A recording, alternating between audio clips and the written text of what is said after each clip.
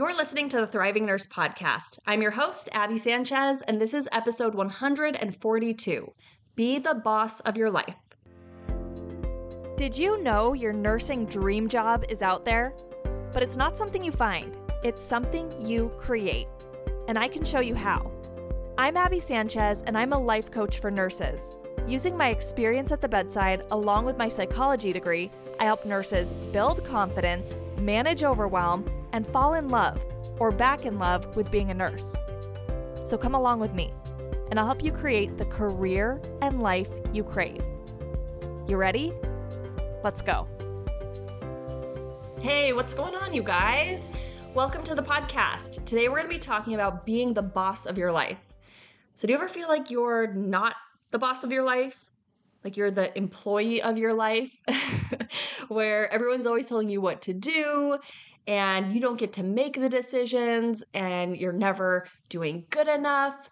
If that's how you feel, today I want to help you shift out of employee mode and become the boss of your life.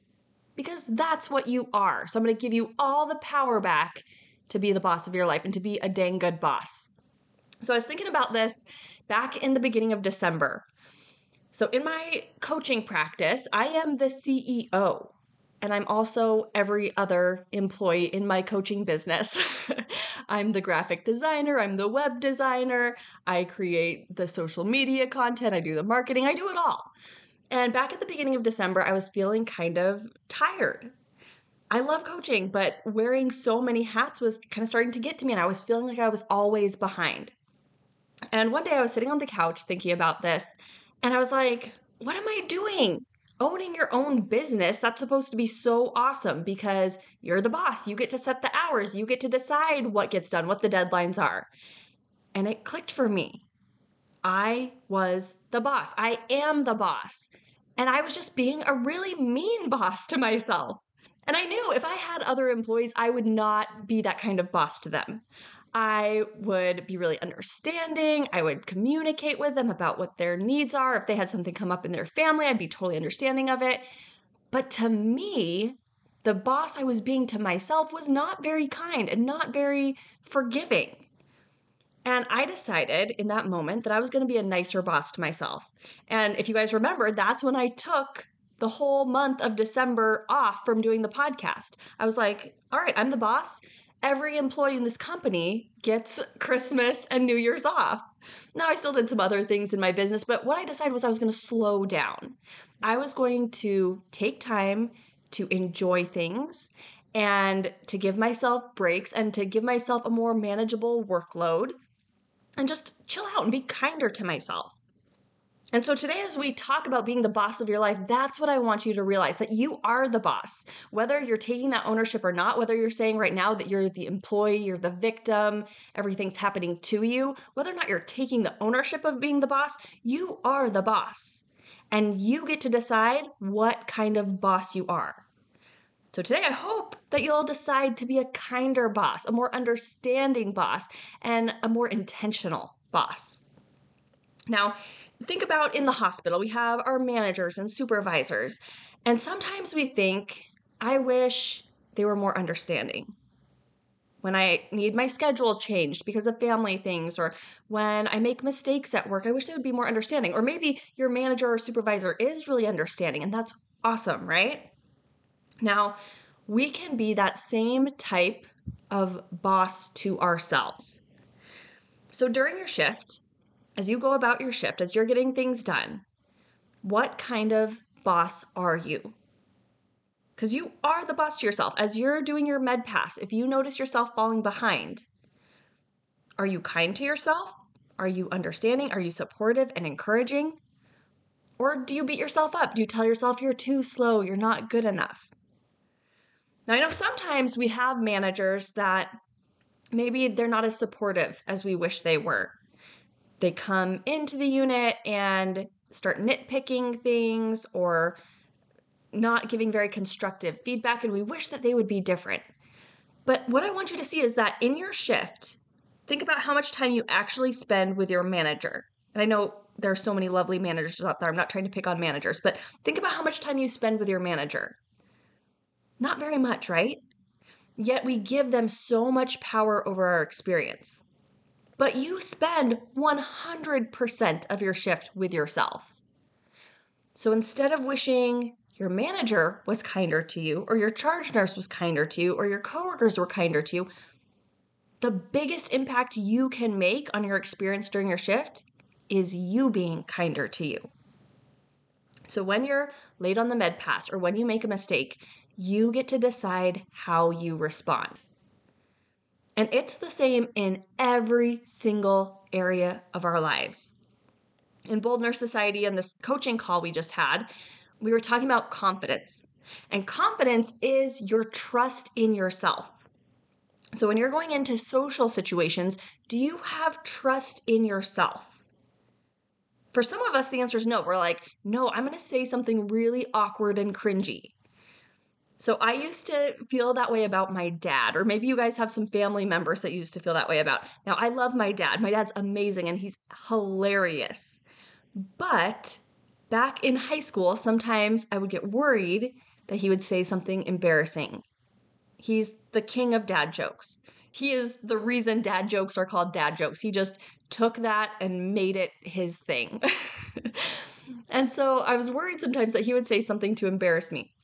So going into social situations, I'd be like, okay, let's see what happens here. I didn't fully have that trust that he would take care of me and my image in those social interactions. Do you feel that way about yourself sometimes? We're going into a social situation, you're like, I don't know if I can trust myself to do this well. I might embarrass myself. Or starting a new job, especially for you new nurses, maybe you're thinking, I might make a med error, or I might be really late on my med pass, or I might chart things incorrectly, or I might say something stupid to the doctor. So you don't fully have that trust in yourself. But this is where the being an awesome manager to yourself comes in. Realistically, managers know their employees aren't going to do things perfectly. They want their employees to do their best, right? To try to learn and try to improve. But when employees make mistakes, the best managers are supportive of them. They help them take a look at their mistake and learn from it. And they encourage them and there for them through the difficult emotions that it brings up, the fear or the remorse or whatever comes from their error that they made. A good manager is kind to them. They don't say, oh yeah, you really did mess that up. You're terrible, right? They're going to offer them support and encouragement and help them improve. So you can be that kind of manager to yourself. So going into social situations or to nursing, don't expect perfection out of yourself. Instead, be like, okay, I'm going to do my best. I have that confidence that I do have some skills in this area, but they're not perfect. So when I make mistakes, I'm going to be a good manager to myself. I'm going to be world's best boss, right? Like you can get yourself a Michael Scott world's best boss mug because you are going to be the world's best boss to yourself. When you make mistakes, you can be kind and compassionate and encouraging and supportive to yourself. Now, the other way I want you to really take ownership and be the boss in your life is to step out of employee mode. So sometimes as employees, it feels like other people are making the decisions, right? Like the policies in a hospital. You might get to voice your opinion about those or attend some meetings and give feedback, but you don't get to create every single policy. So sometimes it feels like maybe things are just happening to you. Or when there's an update to your charting system, maybe you come to work and all of a sudden something has changed. Or there's new technology you're using. So there are changes all the time at our jobs, right?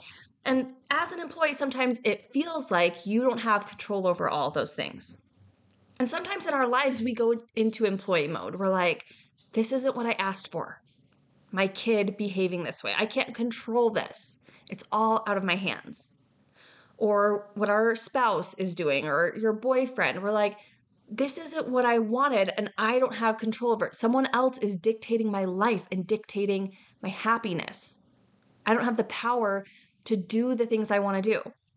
I've heard a lot of nurses say that they're, not upset that travel nurses are making so much money, but that they wish they could go travel, but they can't. They say, I can't go travel because I have kids and because I live in this place and my husband has a job. And so I can't travel. And they feel kind of stuck, right? Like they feel like the employee in their life where all these outside circumstances are dictating what they're able to do.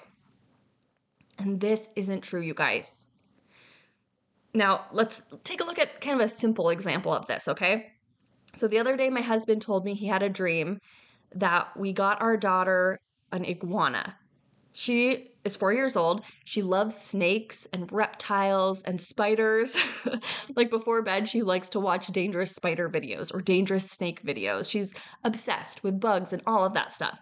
So my husband had this dream that we got her an iguana, and he was like, she loved it. I think we should get her an iguana. And I was like, no. We have enough going on. We've got a dog. When we travel, we have to find someone to watch our dog. We've got 2 little kids. I've got a coaching practice. We've got nursing jobs. We've got enough going on. We can't get an iguana right now. But the truth is we could get an iguana, right?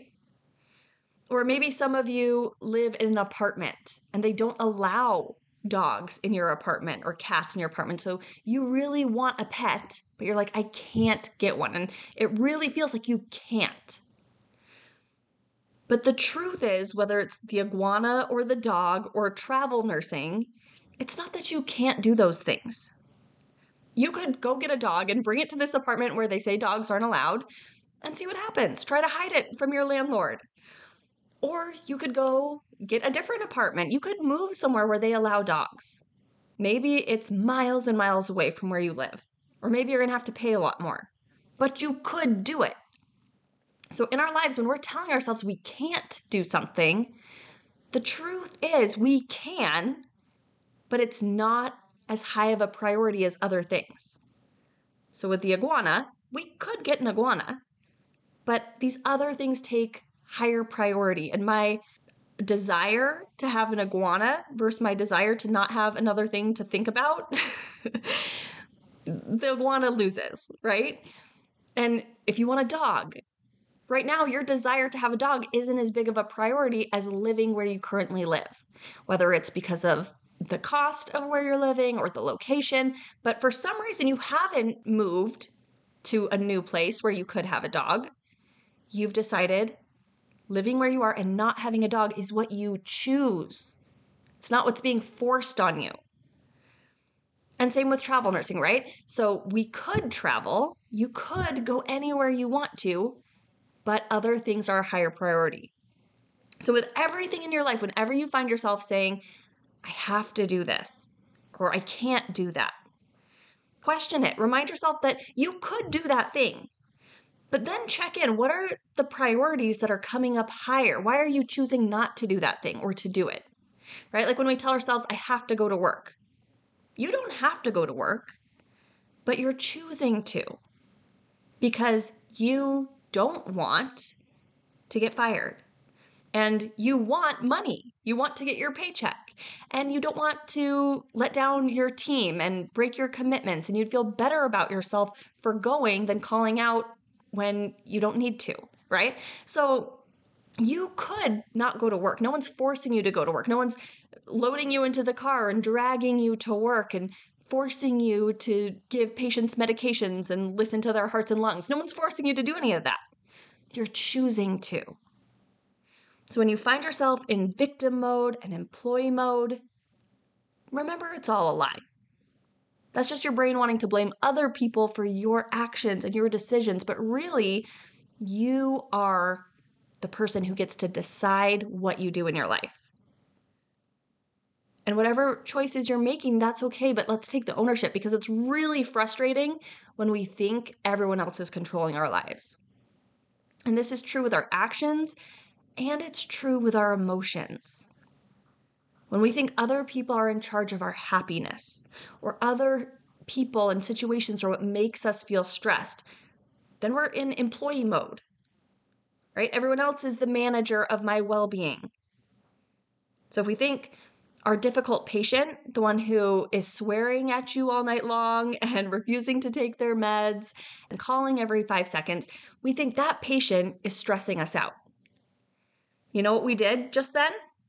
We made them the manager of our well-being, of our emotions. We're like, okay, you are in charge of my emotions, sir, who is obviously very angry and struggling right now. I'm going to give you the power over my emotions. And then we hope they'll be a good manager. But a lot of the times they're not, right? They're struggling to manage their own emotions, and we've now given them control over ours. And we're like, they need to stop swearing or hitting the call bell, or they need to do what I'm asking them to do so that I can feel happy. Or with our kids, when they're misbehaving, we think, oh my gosh, this is such a stressful day because my kids won't behave. Now we've made our toddler the manager of our emotions. Or your husband comes home and he's really grumpy from his day at work, and then you start to feel stressed out and kind of negative. It's like, dang it, my husband isn't being a very good manager of my emotions right now. So instead of giving everybody else control over your emotions, I want you to be the manager. You are in charge of what you feel. It's not the patients, it's not your kids, it's not your partner, it's not your mother-in-law, it's not your manager. You are in charge. And this is something I constantly practice reminding my brain of.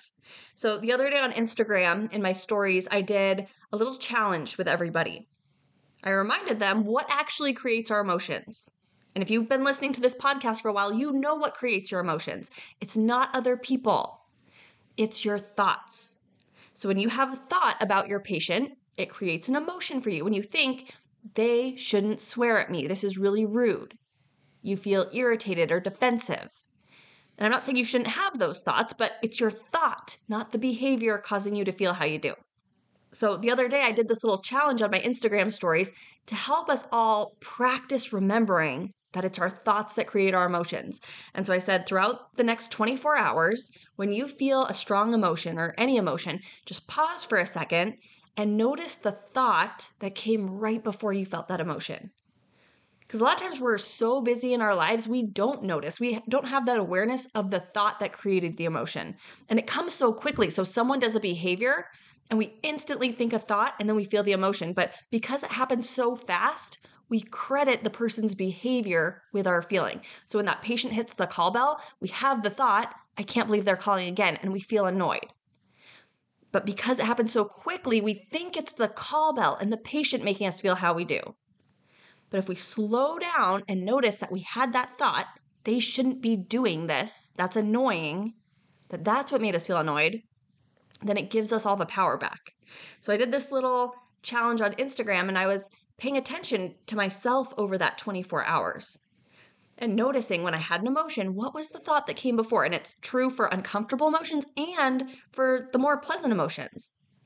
So I noticed at one point I was thinking about taxes and I started to feel overwhelmed and kind of a sense of dread, like I don't want to do my taxes. And it's not taxes and the fact that taxes exist that I felt overwhelmed. It was that thought, I have to do taxes and it's going to be miserable. That thought made me feel overwhelmed and feel dread. If I wasn't having that thought, I wouldn't feel those emotions because taxes exist all the time, but I'm not always feeling that sense of dread and overwhelm. It's only when I think that thought.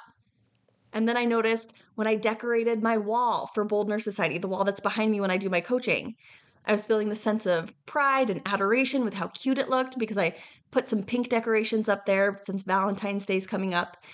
And I noticed the thought that I had was, this is so cute, right? It was a very simple thought, but that sentence in my brain made me feel pride and adoration. A vase on a wall and some picture frames cannot make you feel anything. Like, it's kind of silly when we think about it, when we look at a picture frame and be like, oh yeah, that's making me feel some pride right now. No, it's not, right? And it's the same with the pile of laundry. That laundry is making me feel overwhelmed. Laundry is so powerful. You just made laundry the manager of your life, of your emotions. But it can't do that, right? Those things can't make you feel anything. It's all your thoughts about them. So practice taking that ownership back. Take the next 24 hours as you go throughout your day, play that little game. When you feel an emotion, Ask yourself, what was I just thinking? And see if you can identify how you created the emotion. Not other people, not your circumstances, you, because you have the power. All right, my friends, go be awesome managers in your life. Be intentional managers. Choose what you do. Choose what you think. Choose to be kind and supportive to yourself. That's the kind of manager we all want. And you are the manager of your life. You are the boss of your life. Now, no manager is perfect. No boss is perfect. So be kind to yourself when you make mistakes, when you are kind of cruel in your head, or when you do credit other people for your emotions. Be kind to yourself because it takes practice. But recognize that you're the manager. You're not the employee, and you get to create your life experience. All right, my friends, have a beautiful week. I'll talk to you later. Thanks for being here. Take care.